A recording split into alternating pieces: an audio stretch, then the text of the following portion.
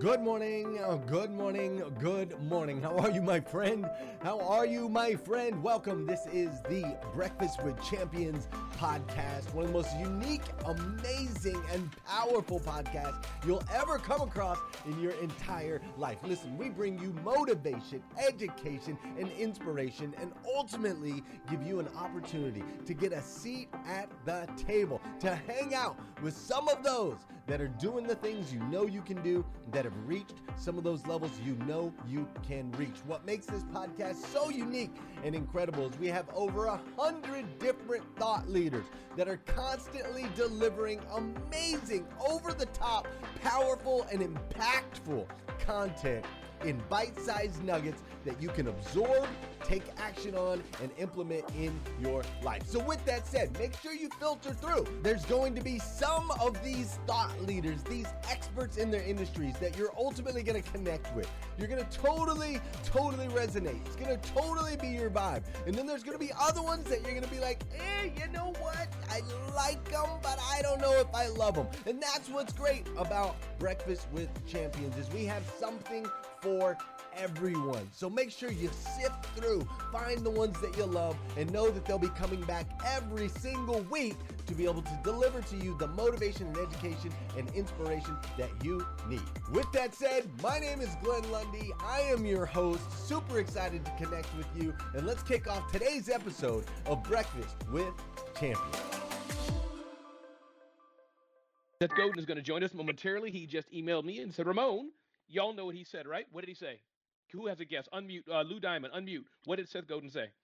Seth Godin said, I'll be there in 3 minutes. Close, but why did he say that? Why will he be there in 3 minutes? Why? He either A, needed to download the app, or B, needed to get a better pair of sunglasses for this. Close. The app was glitching. And it just happened to me, Lou. Thanks for joining in, Lou Diamond. Y'all should check him out. Amazing human in the world I've been on his podcast many, many times. But indeed, it's funny. I was logging in, and all of a sudden I get this red bar consistently. So I'm like, oh, I've heard people doing this before, but I'm like, oh, no, that's probably they're just saying it. And lo and behold, of course, the app is glitching. But that's okay. I got content for the next hour, and I know all of you will join me as well. When Seth joins, we will bring him up if he's able to join today. But he said, remote, I've been trying on the native app. I've been trying on Club Deck, et cetera, et cetera, et cetera. And maybe actually he said I can just, you know what? I wonder, should I just call him and do it that way?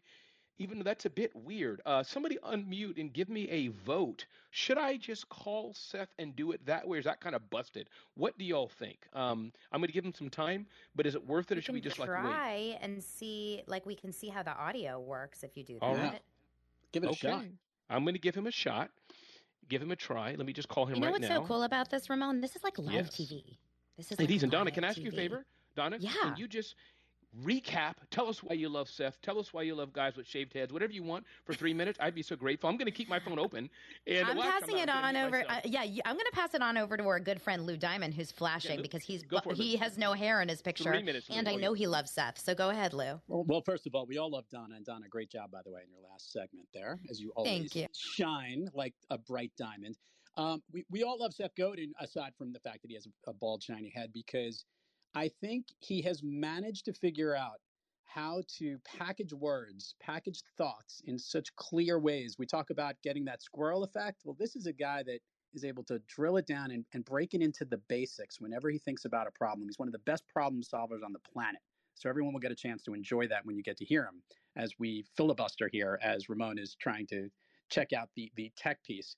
I've had a chance to interview Seth. He's a good interview too, so he'll be a great listen for everybody here in the audience. And I guess by a show of maybe some flips here, give some mics on and off about who here is big fans of Seth Godin. I guess on the stage here, everybody is, right? Yep. I'd also say that the other thing that everyone should listen to, as Ramon will try and figure out the tech piece here, think about he's going to talk. Oh, he's here. Well, he's here. Well, there we go. So, Ramon, I'll get back to you. So he's in. So hold on. We're trying to bring him up from the audience. So let's see if this works. Let's see. That wouldn't tell him. Hey, Lou. Can you hear me okay? We can hear you great. And he looks like he's in the room. can we give a round of applause to Lou Diamond? Lou Diamond, everybody follow Lou Diamond. And thank you, Lou, for stepping in for 2 seconds. Can we give a round of applause to Donna again for stepping in for 2 seconds as well? The app has been, I don't know, today's the app glitch day as it does to all of us. But Seth Godin, welcome. Can you hear me okay, my friend? And are you here and ready to rock and roll? I am here. I am feeling like I have my worst possible microphone setup, but it's better than not being here. Seth, thank you very much. And that's all we care about. We can hear you very well. And it's so good to see you and glad you're here. And the app, it's funny app, Seth, before I went on, I have several devices and the app was glitching on me as well. It happens to all of us. So we fully understand, but we're glad to have you here. So with that, we'll get into it, Seth. We got 55 minutes together if you're able to join us for the full time. And I think, Seth, what I'd love to do is just have you riff. I know you know that word so well. I get it from you for a few minutes. Talk to us what's on your heart. You already know the audience of people here, speakers, consultants, coaches, many who are the smallest of small businesses, freelancers. I then, Seth, do have a few questions for you. Then we're going to open it up for everybody to hit Seth with their best question. But Seth, the floor is yours to open us up. Please, my friend, go for it. Oh, I can't wait. All right, I'm totally clear until 3:54, and then I got to go do a gig. All right. We will have you done, Seth, at 3:50. No problem at all. So here's my opening riff. Two things are happening at the same time. First one is a lot of people are exhausted by all the turmoil we've been living through, exhausted by imagining that there might be more turmoil around the corner. And it's easy in that state to either look for a shortcut and hustle or to just stay in bed.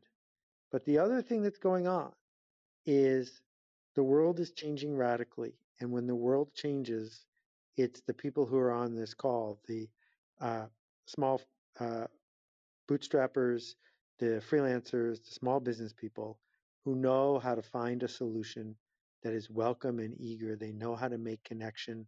They're not simply doing what they did yesterday, but faster and cheaper. They are innovating and solving problems for people who need problems solved. And in that respect, it's hard to imagine a better time to be that sort of opportunity dancing freelancer who's ready to make things better. So I'm exhausted, but I'm also optimistic. I love it, Seth. And by the way, I forgot to thank you for being here. If I did already, then I'll do it again. But thank you. I know your time is precious.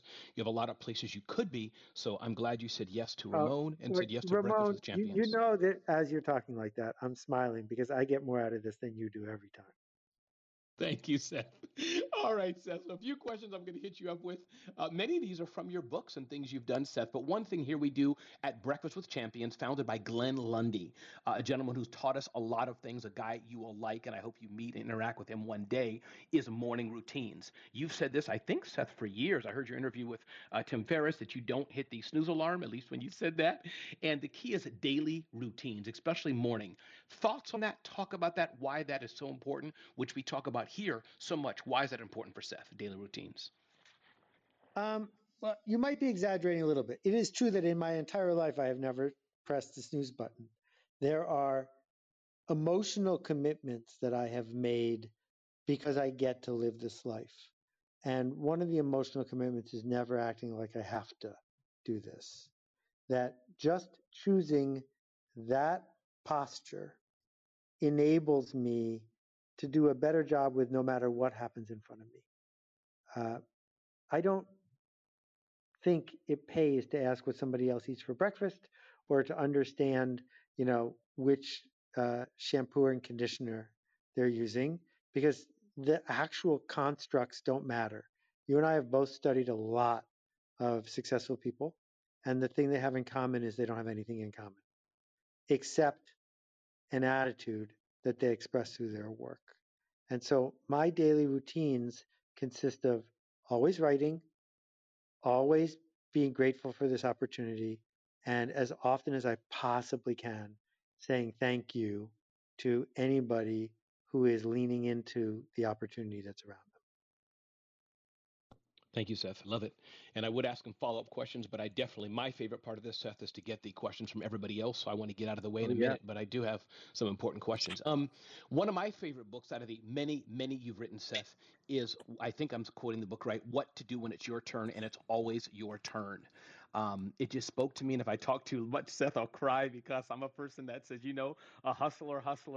A lot of problems I don't have, a lot of things that go wrong, but I keep going on. And my point is, can you talk to us about this aspect? And again, something we talk about a lot on Breakfast with the Champions, giving up motivation. We have people here who started billion-dollar companies, many who you know, many authors who you know, and others. We have those who are tiny small businesses, just got fired, just sleeping on their mama's couch. So this aspect of giving up, is there a time to give up? Do we keep going? We have people here in sports and, hey, keep going, or reinvent. Can you talk to us about that whole aspect of reinvention, giving up, motivation, please? Sure. But first, I need to correct something you said about yourself, which is you are not a hustler. You hustle on your own account, but you do not hustle other people. And the thing is, no one wants to be hustled. And I have a real problem with the narcissistic mindset that says you can get ahead in business by hustling other people, by creating moments of discomfort so people will just say yes. And this is what my blog post today was about. I'm tired of being hustled, and so is everybody else. But with that aside, here is a news flash that, as far as I can tell, has been true forever and will probably still be true, which is we're all going to die. And if it's true that we're all going to die, it probably means that a week before that happens, there's a whole bunch of things you won't be doing anymore. And the people who are into sports who say, never give up, there are no 74-year-old running backs in the NFL. At some point, you stop being a running back in the NFL. And life is about committing to be the best at the thing you're doing, knowing that you're never going to be able to do it forever. And so the judgment comes in when you say, this thing I set out to do, if I stop doing it, will I free up enough resources to be able to get really good at something else?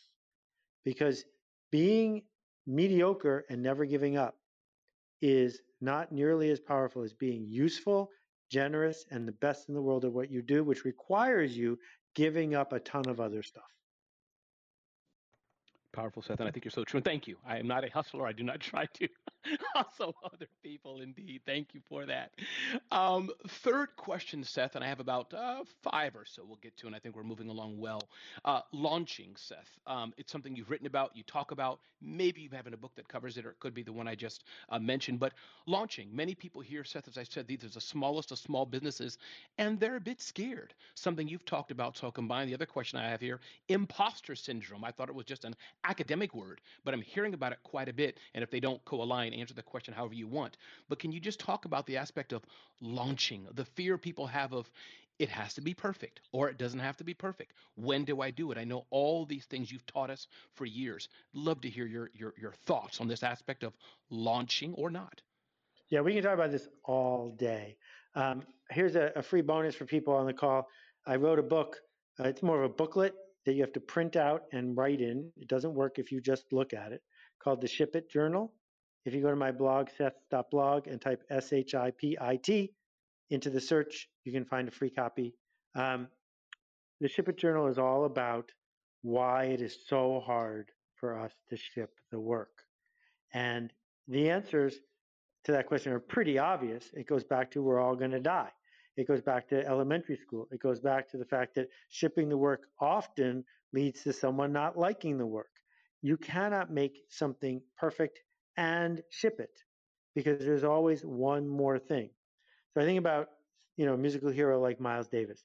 Miles Davis recorded Kind of Blue, which is to this day one of the 3 most successful jazz albums of all time. Millions and millions of copies sold. He recorded that album in 4 days. And the question is, if he had spent 7 days, could they have done some retakes so a couple notes would have been more in tune? And if he had spent 3 months, could, you keep going down the list. When would it have been good enough to be Kind of Blue? And I hope we can all agree the answer is 4 days. That the hard part of making Kind of Blue was deciding to make it and ship it. The hard part was living a life that made that record possible. And if you want to commit to this path, part of the deal is you ship the work. And in my case, I taught myself to do that by shipping a blog post every day for 7,500 blog posts in a row. And once you get past number, I don't know, 200 or 300, you look in the mirror and you say, I'm someone who writes every day. Now the question is not, should I ship or not? The question is, should I ship this one or should I ship that one? Because something's going to ship. And that shift frees you up to do your best work. And then the flip side, the side is this idea of imposter syndrome. And it's this feeling that so many of us have when we're leading, when we're shipping, that we're an imposter. Who are we to say we know the answer? Who are we to promise that this workshop is going to change someone's life? Who are we? Whatever. And my answer surprises people because a lot of folks say, here's how you get rid of imposter syndrome. And what I say is, of course you feel like an imposter because you are one. You are one because you're doing something that hasn't been done before. So how could you guarantee it? That a heart surgeon can't guarantee that this surgery is going to go perfectly, and she can't guarantee that she is the best heart surgeon in the world for this particular operation. But there's heart surgery that needs to be done. So embrace the fact that you have the humility and self-awareness to feel like an imposter, but care enough to do the work anyway. Thank you, Seth. And I think to that point, Seth, I remember one conversation we had very briefly. I a few years ago, I don't know if you remember it, but I called you in frustration because I was in a brief stage of trying to be someone I wasn't. You know, there's a mutual friend of ours, and many know the person, billions of followers. They do a lot of content and kind of in my circle, but I was kind of trying to be them. I think that's how the conversation went. And you asked me a simple question, something you've probably said many times, but Ramon, what game are you playing? I'm not saying that alone set me free, Seth. But that was one conversation we had for sure would help me because I had to sit down or stand up and think, who is Ramon or what game I'm playing? And I think when people ask themselves that may help a lot of people. Does that make sense, Seth? You nailed it. You nailed it. Cool.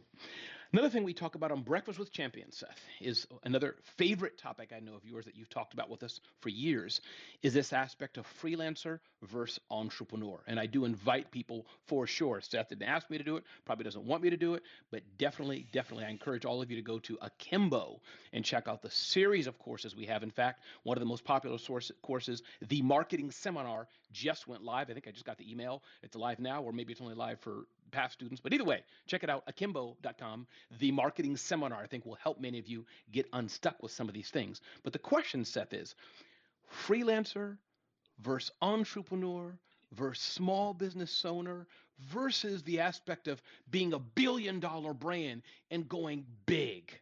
I know I can throw a lot at you and you'll be able to unpack it in the way you can. Can you help us understand the positioning of these, who we should be, what the differences are, what choice, as you say a lot, we have freelancer, entrepreneur, small business, or this big billion-dollar brand I have to be?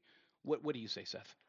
Yeah, so this is more media brainwashing because the people on this call were brave enough to go start their own gig, and now they've been persuaded by Fast Company and Inc. and Forbes and the rest that it doesn't count unless it's Spanx, or it doesn't count unless it's public. There are three kinds of enterprises. One kind of enterprise is the venture-backed entrepreneur. What that means is you're taking somebody else's money to build something bigger than yourself. And what that means is if you are doing any of the jobs inside that company, you are being incompetent because your own is to hire people to do all the jobs. And anytime you hire yourself, you're cheating because you're hiring the most competent, cheapest person to do the work, and you're keeping that person from doing their real job, which is hiring people to do all the jobs. The second kind of business, the one that you run a magical workshop around, is the truly small business, where you have a cadre, a small group of people who do really good work, but your job is not to be as big as possible. Your job is to serve your customers and only your customers in the way that you are proud of. And then the third kind, and this is the category I am in, because as you know, I don't run Akimbo anymore, is a freelancer, proud of it. Freelancers get paid when they work. They do not have little junior versions of themselves pretending to be the freelancer. They aren't trying to build a bunch of assets that are easy to sell. What a freelancer does is they do the work.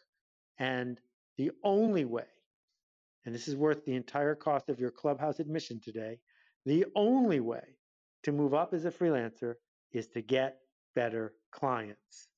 And we can talk about that all day if you want. I love that, Seth. I will give you, if you have space, talking about the Get Better clients. Before we do this, listen, I'm going to get ready to open the floor. I'm not going to, mics are open or not. I'll let somebody else do that so I don't get distracted. But those of you who are on stage already, y'all know how I do it. Just unmic, not yet, unmic. Say your name. Say your name so I clearly hear your name. I'll call on you. You'll have the floor. It'll be great. When you come on, if you don't mind, you don't have to. I mean, you can tell Seth go and you appreciate him and all that good stuff, as I know many of you will do. But really, just get right to the question, the clear question. Hey, Seth, I'm so and so. My question is, and we'll help you, and we can get as many people as we can. But with that, Seth, why don't you touch on that one more thing? Because I know, again, this is something, Seth, we talk about a lot on BWC, this aspect of clients. A lot of clients versus a few clients versus getting better clients. If you don't mind, what does that mean? A few lines from you to help set people in the right direction, please. Getting better clients.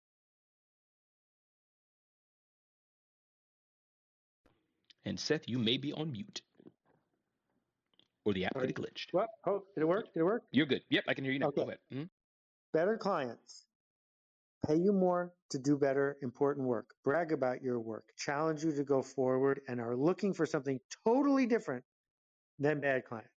Bad clients go to Fiverr, they go to Upwork, they go to Elance. Bad clients have a lot of churn. Bad clients want you to be invisible.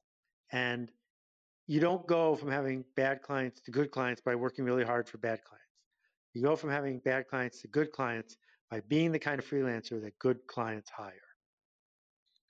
I love it, Seth. Thank you. So unmute, say your name loud and clear, and I'll call on you, and we will have some fun with Seth Godin. If nobody has questions, that's great. I get Seth all myself until about 3:50, so that's about 20 or so more minutes. All right, go. Floor's open. Unmute. Hey, Ramon, it's Justin. Justin, it's all yours. Go, brother. My man, Seth, I mean, you are a guiding light for me. I respect you so much, and thank you so much for doing this. My question to you is, the future of communities in the world of marketing. Community has become a buzzword. Where do you think this is all going to go as it gets, as busier and busier as a space? Communities don't exist for you. You don't have a tribe. But communities are the basic element of humanity. And a community will be there even after you leave. So our job as, call us marketers if you want, fine with me, is to find communities and better enable them to connect, not to help us, but to help them. And we see, Nike figured out, Phil Knight figured out that there was a nascent community of runners, but they didn't organize and amplify runners to sell sneakers. The selling the sneakers part was a side effect of building a community. Appreciate that, Seth. And Justin is one of the many hosts or participants we have on Breakfast with the Champions. Justin, thanks for being here and being a part of it. Unmute, say your name, and I'll call you up and we'll have some fun. And who's next? Yeah, it's David. David, floor is yours, brother. Go. Awesome, Ramon. Seth, thank you for doing this, sir. Hey, you are actually on the top of my vision board, sir. I just want to let you know that. So and it's been there for like 3 years. I'd regret if I don't ask you this question. What do I need to do to have you on my podcast? So I'd love, is there somebody I can contact? What would be the way, or go through Ramon? Is that a possibility? Yeah, I'm doing very few podcasts right now. And in general, and one of the things that Alex DePalma teaches in the podcasting seminar, which is spectacular, is make a list of a couple of your dream guests. And I'm so flattered that I would be on that list. You are on that list, my friend. And then work backwards from who would have to be a guest for that person to want to be a guest, and go 7 steps down until you get to your next door neighbor. So you work from your next door neighbor on up. And that is how Barack Obama ended up on Marc Maron's podcast. Not because Marc Maron hustled Barack Obama to be on his podcast, but because there's a ladder here. And I'm not saying I'm looking for you to build a ladder for me. What I'm saying is that method gets you toward better clients and better guests, because each step in it is difficult in and of itself. But the whole Hail Mary thing, it worked for, what was his name? Flutie, the quarterback in BC. But Doug Flutie. But it doesn't generally work. And I'm not a fan of Hail Marys. All right. Well, I had your attention, so I had to throw the Hail Mary. But I do have a question. So your book, The Dip, is a phenomenal read, and it's an area that I struggle with. I think a lot of people do, is that place, like when, the premise of the book is when to stick and when to quit. So how do you know, man? I mean, I can read the book 5 times and I'm still not 100% clear in the moment. Right. So I left out the bullet pointed shortcut because I don't think there is one. But the rubric for me is, has anyone in your shoes ever gotten from where you are to where you want to be? And if the answer is no, it's entirely possible you will be the first person to ever do it. But my hunch is that you'll have a more satisfying life if you don't need to invent that path. That what you're looking for is, what paths have known dips in them? And how do I get the resources in place to get through a dip that I know is sure to come?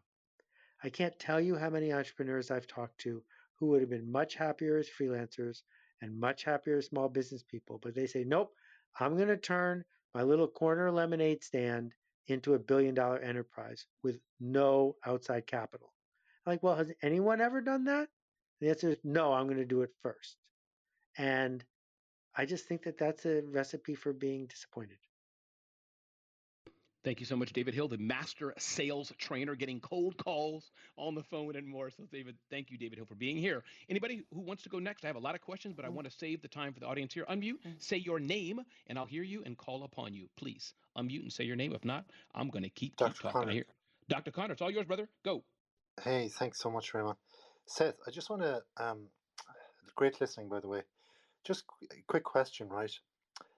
I've read, I've seen, and people have spoken about it, blogging, right?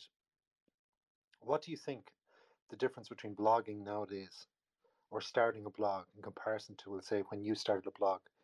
How beneficial, or do you think has the algorithms changed? Is it worth doing? What do you think about it all? Google hates blogs, and as a result, you don't get an organic wind at your back. On the other hand, good clients really admire a body of work. And the best way to build a body of work is to do it every day. And that body of work could be 40 videos on how to use woodworking tools, one by one, each 5 minutes long, released over the course of a year. That's going to get you better clients if you want to be a woodworking coach. If you want to be the #1 pool installer in Pennsylvania, a series of blog posts that lasts for years explaining every hustle and hassle that irreputable pool installers use will drip, drip, drip, add up to something. So my long answer to your question is, this isn't an SEO trick. It is, in fact, about creating a body of work that earns you trust. Thank you, Seth. Dr. Conner, I hope that was awesome for you. And Seth, I'm going to share a few links and things that I'd like people to do for you, even though I know you don't need it. But Seth, keep in mind, any organization, nonprofit, that you would say, hey, guys, if you could give money to this organization or time, that Seth would be grateful. I'd love to have you think about that before we close today's session, if you don't mind. That's the biggest gift I think we can possibly give to you, besides all the other commercial things that, of course, we can dive into. So feel free to think about that. And whenever you're ready, just say, hey, Ramon, stop. I got it.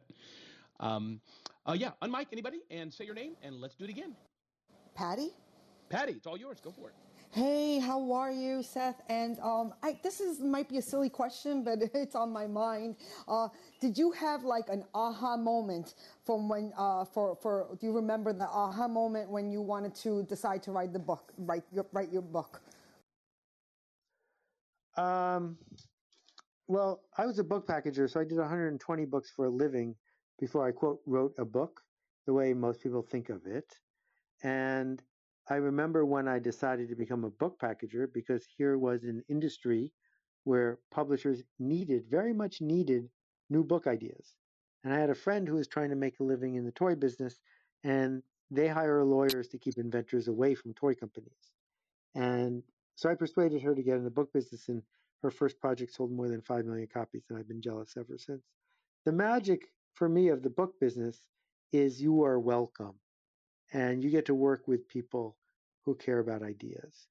And when I wrote Permission Marketing, I knew that I had something to say, but I also knew that if I couldn't come up with a 2 or 3 word phrase to say it, I wasn't going to be able to help people because I didn't have enough time and attention to persuade them of what I had in mind.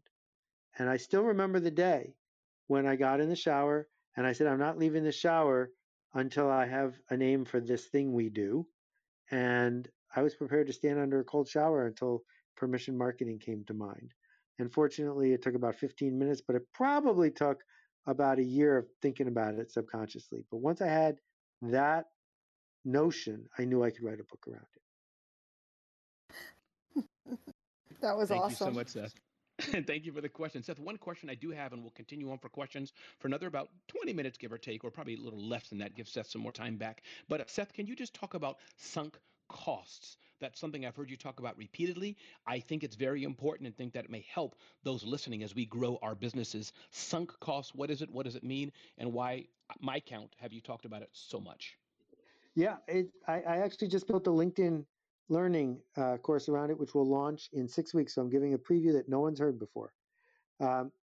If I thought this was a consultant myth, but it actually is true.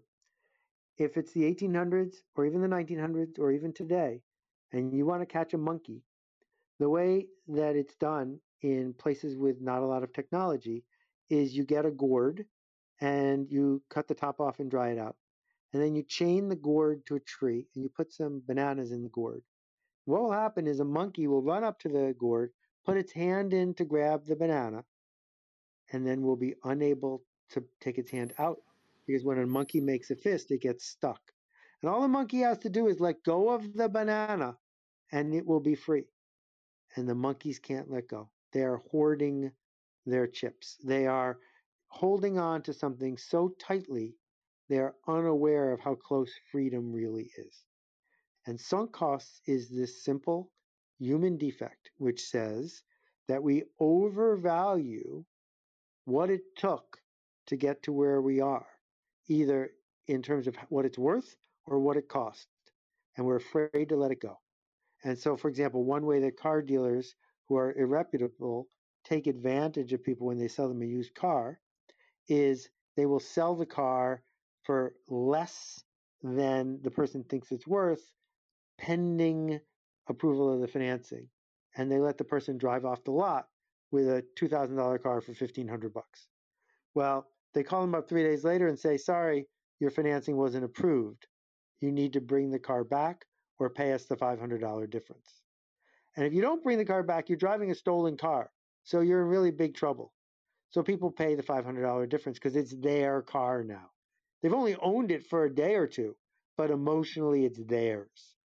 And they don't want to give it up. The same way we don't want to give up a seat on an airplane when we get a big prize if we're willing to get bumped. We make this mistake all the time. We defend what we think is ours without paying attention to making a new decision based on new information about how we can now be of service. Thank you, Seth. And it's halfway through the hour that we have, at least not the full time with Seth, but the hour we have on the show. So I want to reset the room. You're on Breakfast with Champions, where we provide motivation, education, and inspiration to you 7 days a week with over 80 hosts providing at least 15 or so hours of programming Monday through Friday. We have our Saturday sales event from 6 a.m. to 11, and we have a Club 111 where we have Sunday morning service, Sunday afternoon service. My name is Ramon Ray, and this is one of many rooms, one of many sessions that we have in Breakfast with Champions, and we hope you join us, by the way, November 5th through the 7th at the Grow for God Conference, and we know you're going to have a good time to help you grow your business and be inspired for your life and business. Today we have with us Seth Godin. Most of you in this community here know who Seth Godin is. For those who don't, and I respect that, Seth Godin is one of the OGs of marketing, and I'll leave it at that and more, and I'm happy to call him my friend and have him share a few minutes with us today. I have a lot more questions, but again, I'll save it for you all as long as you keep them coming. We have a few more minutes. Unmic, say your name, and we'll continue Breakfast with Champions with Seth Godin. Who's next? Unmic and say your name. So, Ramon, it's putting things on the top of my screen. Should I ignore this? Like it says invite to speak? Okay. Ignore everything. Great. Yep, you're good. Thank you so much. Okay. Unmic, say your name. Kate. Hi. Kate, all yours. Go. Hi, Ramon. Thank you. Thank you, Seth. My question is, do you think that all creatives should try to turn their work into a full-time role? Or do you believe it's possible for people to have a job they love and live just as fulfilling of a life? And then my second part of that question is, what do you think organizations should be doing to attract the best talent? Great questions. Thank you. People don't like the word freelancer and they don't like the word hobby. I don't understand that. I think hobbies are wonderful, and you do hobby work for yourself, and you decide if it's good, and you decide when to show it off, and you decide when to move on to the next thing. The minute you try to turn your hobby into something that you are selling to someone else, it's not yours anymore. It belongs to them. You make a promise that they want to buy. And if you want to do that, please go do that. But Jerry Garcia is not allowed to say, oh, I can't believe they wanted me to play Darkstar yet again, because that was the deal. And so I think you might end up with a happier life if you say, how can I be of use to people in a way that scarcity creates a lot of value and I get paid well and treated well? And then how do I use those resources to pursue the hobbies that I love? Because many times when you try to turn your hobbies into a business, it makes nobody happy. And the second half, what do people want from work?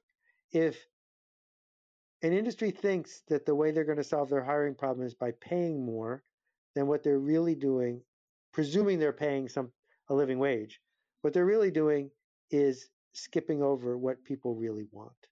And what they want is a sense of meaning and belonging and control and dignity and doing something that they can be proud of.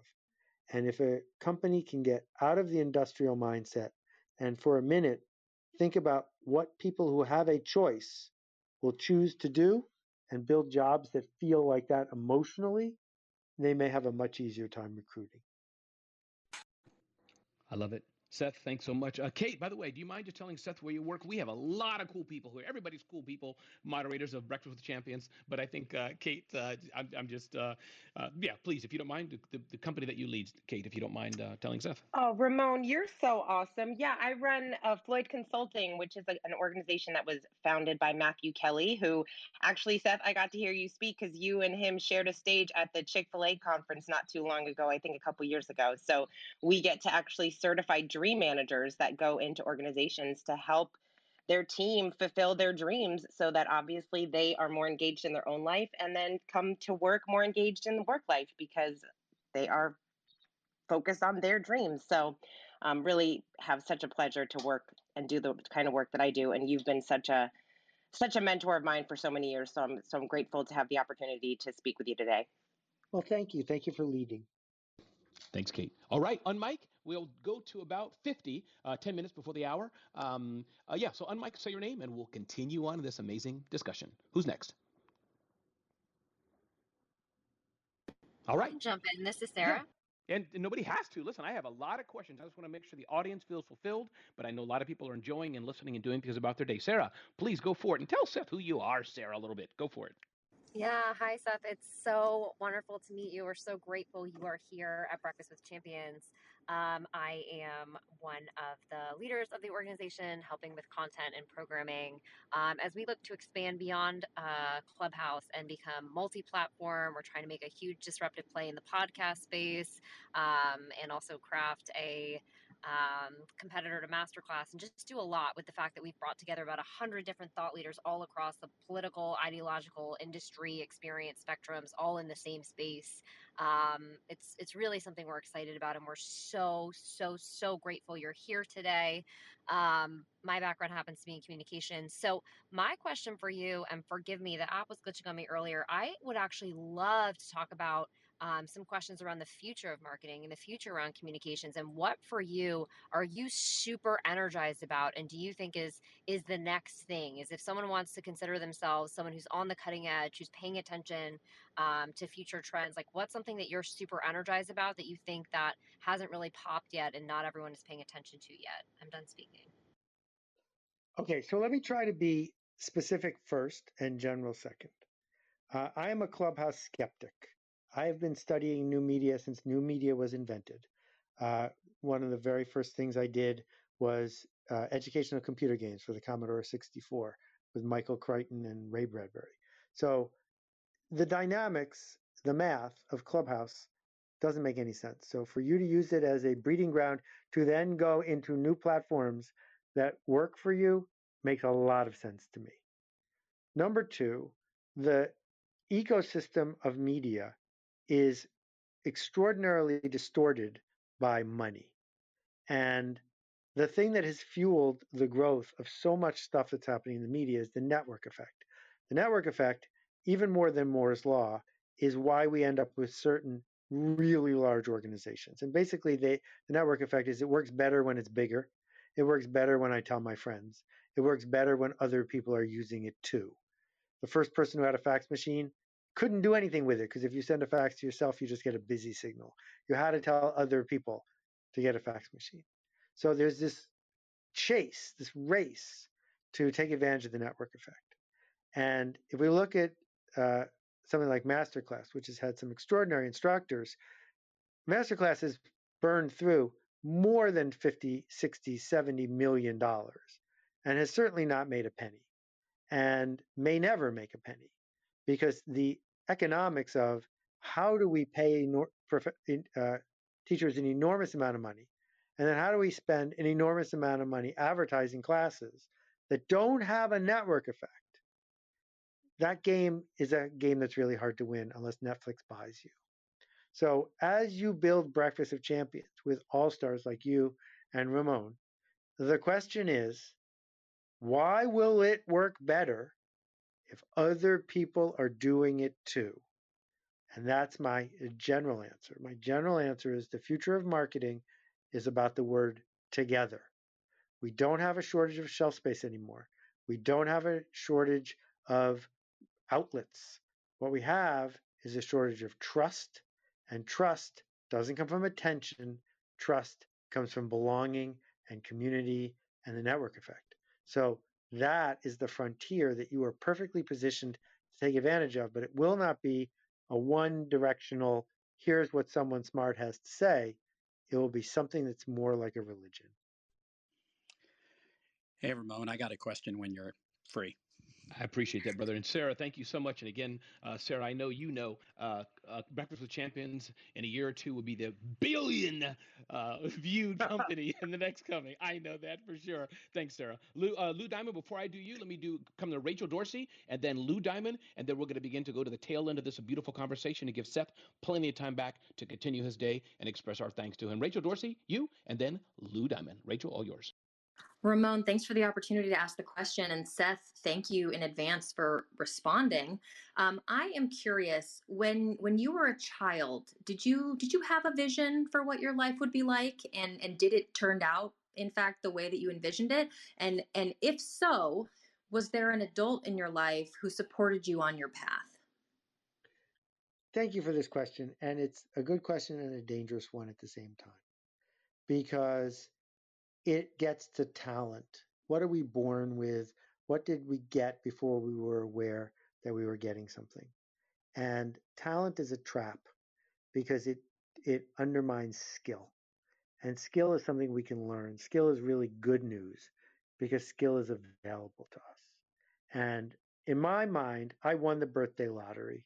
I came with so many advantages, 2 extraordinary parents who put up with my limited attention span and encouraged me to do the kinds of things that I've been doing my whole life.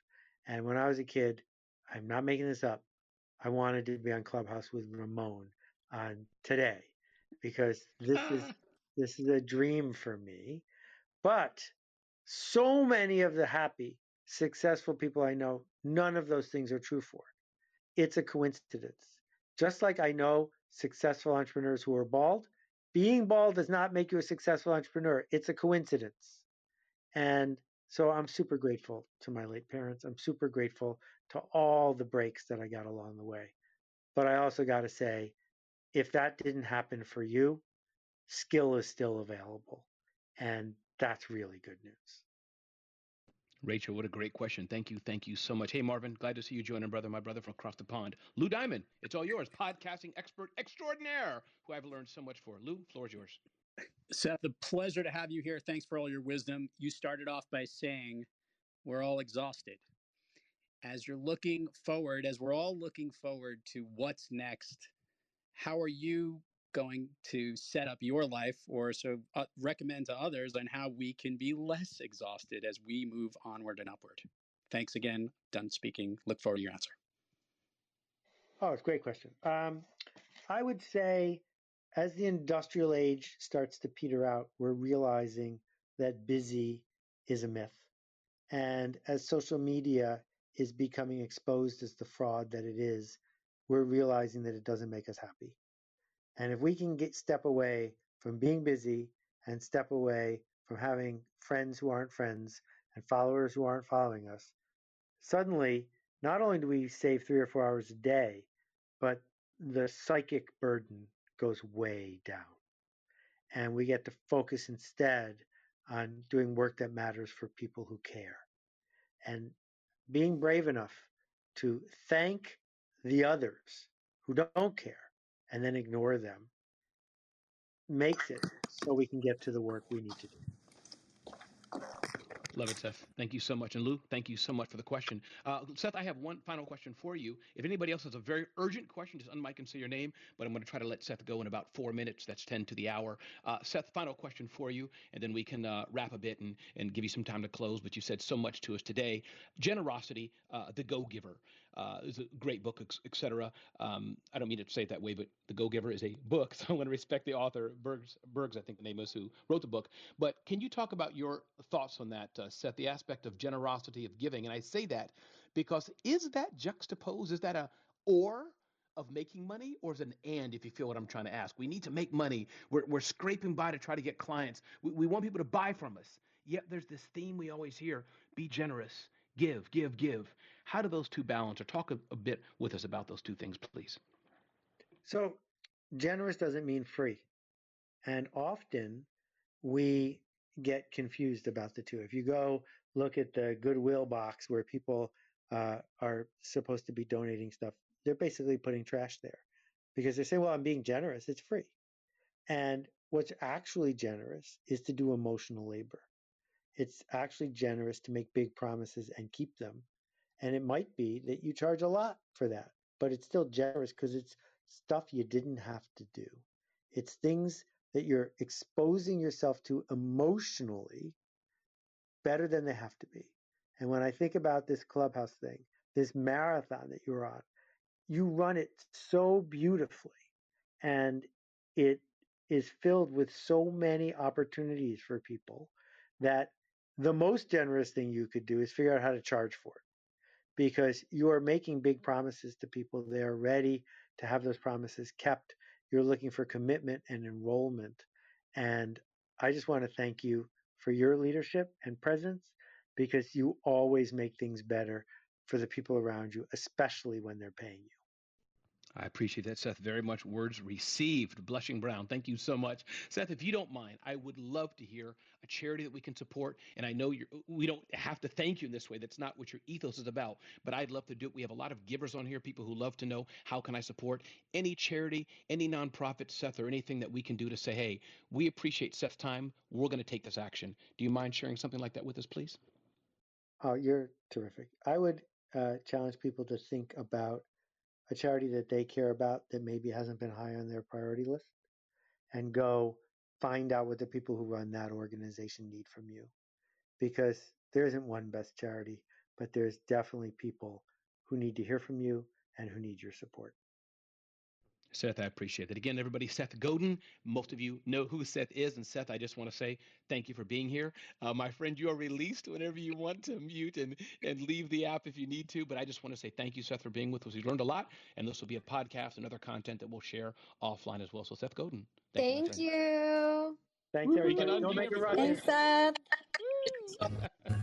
That was so amazing. awesome. Thank you.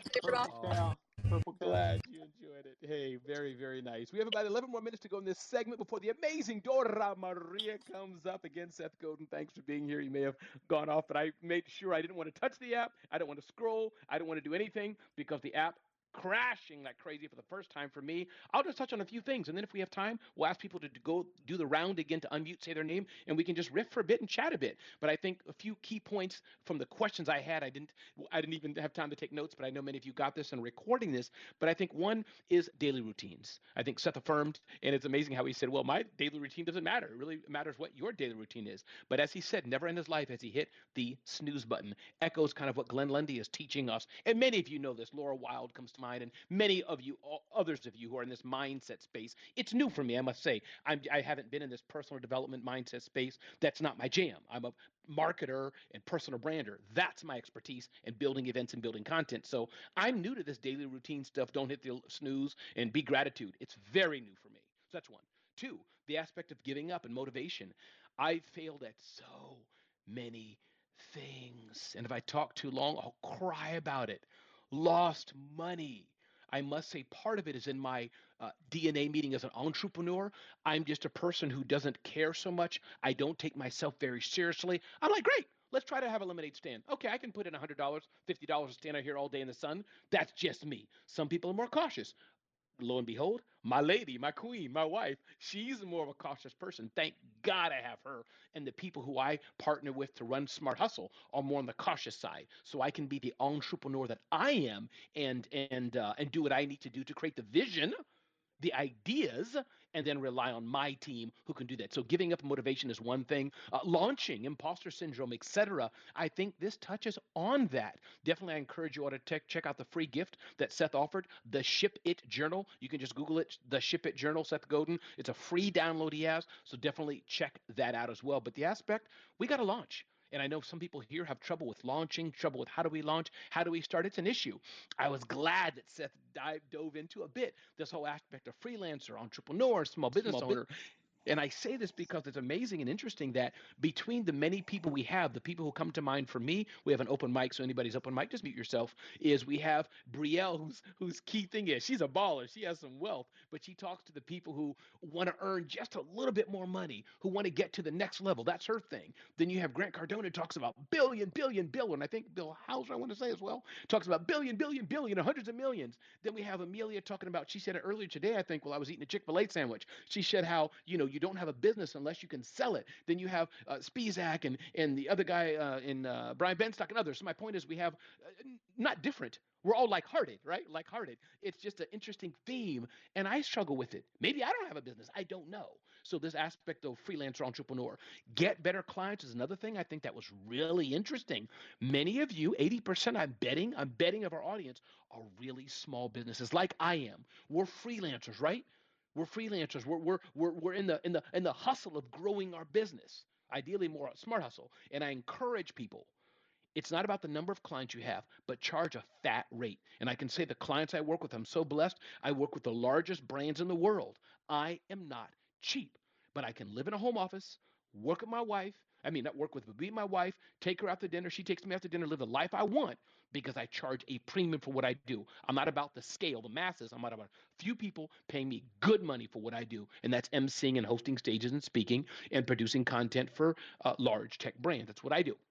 And lastly, and then we have 7 minutes, I'd love to open it up a bit and just get feedback, get input, and we'll save the stage for Dora Maria to come up in the minute or two beforehand and she can riff with us as well. But generosity. And it's not something I've struggled with per se, but oftentimes I've had pushback from some because I am the more generous type. I just do stuff and like to work with people because they're cool.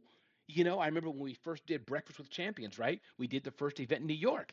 I just did that because I was like, you know what? Let's be a part of it. I don't know how it's going to turn out. And as many of you know, I've been sponsored, one of the lunches. I was like, let's just do it. It's working with good people. And lo and behold, I got to meet Vernita that day and Sarah, many others of you, but I work with them a bit at the event. So let's take a minute here. Feel free, just unmute, say your name. What did you get out of today's event? Any comments you want to say? What it meant to you? Add something briefly, and let's have some fun. If not, I can keep going. But unmute, say your name, and let's keep the conversation going if you don't mind. So unmute, say your name, Ramon. Unmute, say your name, and say your name. Who's that? Ramon, this is Michael. Michael D, I love your energy. Met you in New York. Seth is awesome. It was just great you did a great job hosting him. Purple Cow is my favorite Seth Godin book, but he's just so down to earth and real and humble. So thanks for hosting him. Great show. Michael, I appreciate that. And you're so true. He is that way. And as David asked him, it's funny. When I first started my print magazine, Michael, Smart Hustle magazine, I've transitioned now to online, but I wanted to do a magazine. I said, Seth, can I interview you? He told me no. No, Ramon, go interview 10 other people. Then come to me. We know David Hill has some ballers. Seth doesn't know all that. But the principal, he had no problem telling me no. But over the years, we've developed a relationship. I've worked with him and et cetera. All right. Thank you, Michael. Unmute. Say your name. And let's continue the discussion for about 5 more minutes before Dora Maria comes on up. Who else? Unmute. Say your name. And if not, I'll keep talking. All righty then. All right. So Ramon, I'll ask you a question since David Hill, go for it. Space. And the reason why, by the way, it's important to say your name. Remember, we have people here always can't scroll up and down to see it. So this is the amazing David Hill, master of sales. Go, David. All yours. Thank you, sir. Appreciate you. And yeah, you're crushing it. So keep up the good work, brother. It's kind of an interesting question because I've never met Seth or spoke to Seth before. As I mentioned, he's been on my whiteboard as a dream interview. But he just seems like super direct and to the point type of guy.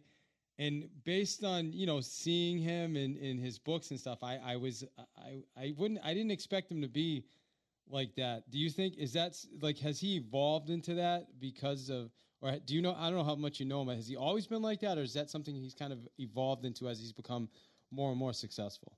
Sure, I definitely can't. Makes sense. No, it's a great question, David. I definitely can't claim to be golfing buddies with him. I never want to presume that. Hey, we hang out in his living room. I don't have the relationship, but I've been around him and with him many, many times over the years. And Seth has always been like that. I've been in back rooms, green rooms with him, very direct. Okay, the event's over. My car's outside. Goodbye. Thanks. Gone. You know how some of y'all moo, moo, moo, kiss, kiss, kiss, double cheek, all that. Oh, my God, good to see you. That is not Seth. He's like, thanks, guys. Goodbye. Done.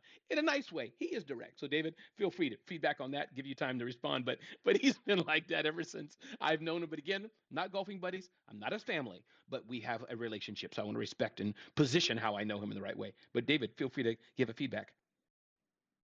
No, I just was curious. I didn't know how much you knew him, but he reminds me of Gary Keller. I know Gary Keller, and very, very much similar personality, and obviously massively successful. So, just curious, I guess. I love it. Absolutely. We got to take 1 or 2 more thoughts. And again, this is what Breakfast with Champions is about, just how I see it. Again, I'm just one of many hosts, but I think there's sessions where we hosts pour into each other and into the amazing audience that we have live and on the podcast for those who are listening to my voice after the effect. Then there's a time when we can have questions and answers and discussion. There's both. And sometimes people don't want to talk. That's okay. I'm prepared to feed into you all for the whole time. But this is the beautiful part of it. We all have a seat at the table. So when we say who wants to talk, it could be mods, our host, but maybe you've never talked before. Just say hi. Not just my session, but all of our sessions. We'll take 1 or 2 more questions. Unmute, say your name. I'll call on you, and let's continue 1 or 2 minutes of discussion before Dora Maria comes up. Anybody else want to join the discussion? Unmute, say your name. I hear an unmute, but I don't. It's Marvin here. Marvin, hey, brother, it's all yours, man. Thanks for being here. No, I just wanted to chime in and just keep the conversation flowing. A fantastic job. I caught the end there because I've been at a conference here in the UK pretty much the whole day. But I'm definitely going to be checking that out, the full length version on the podcast.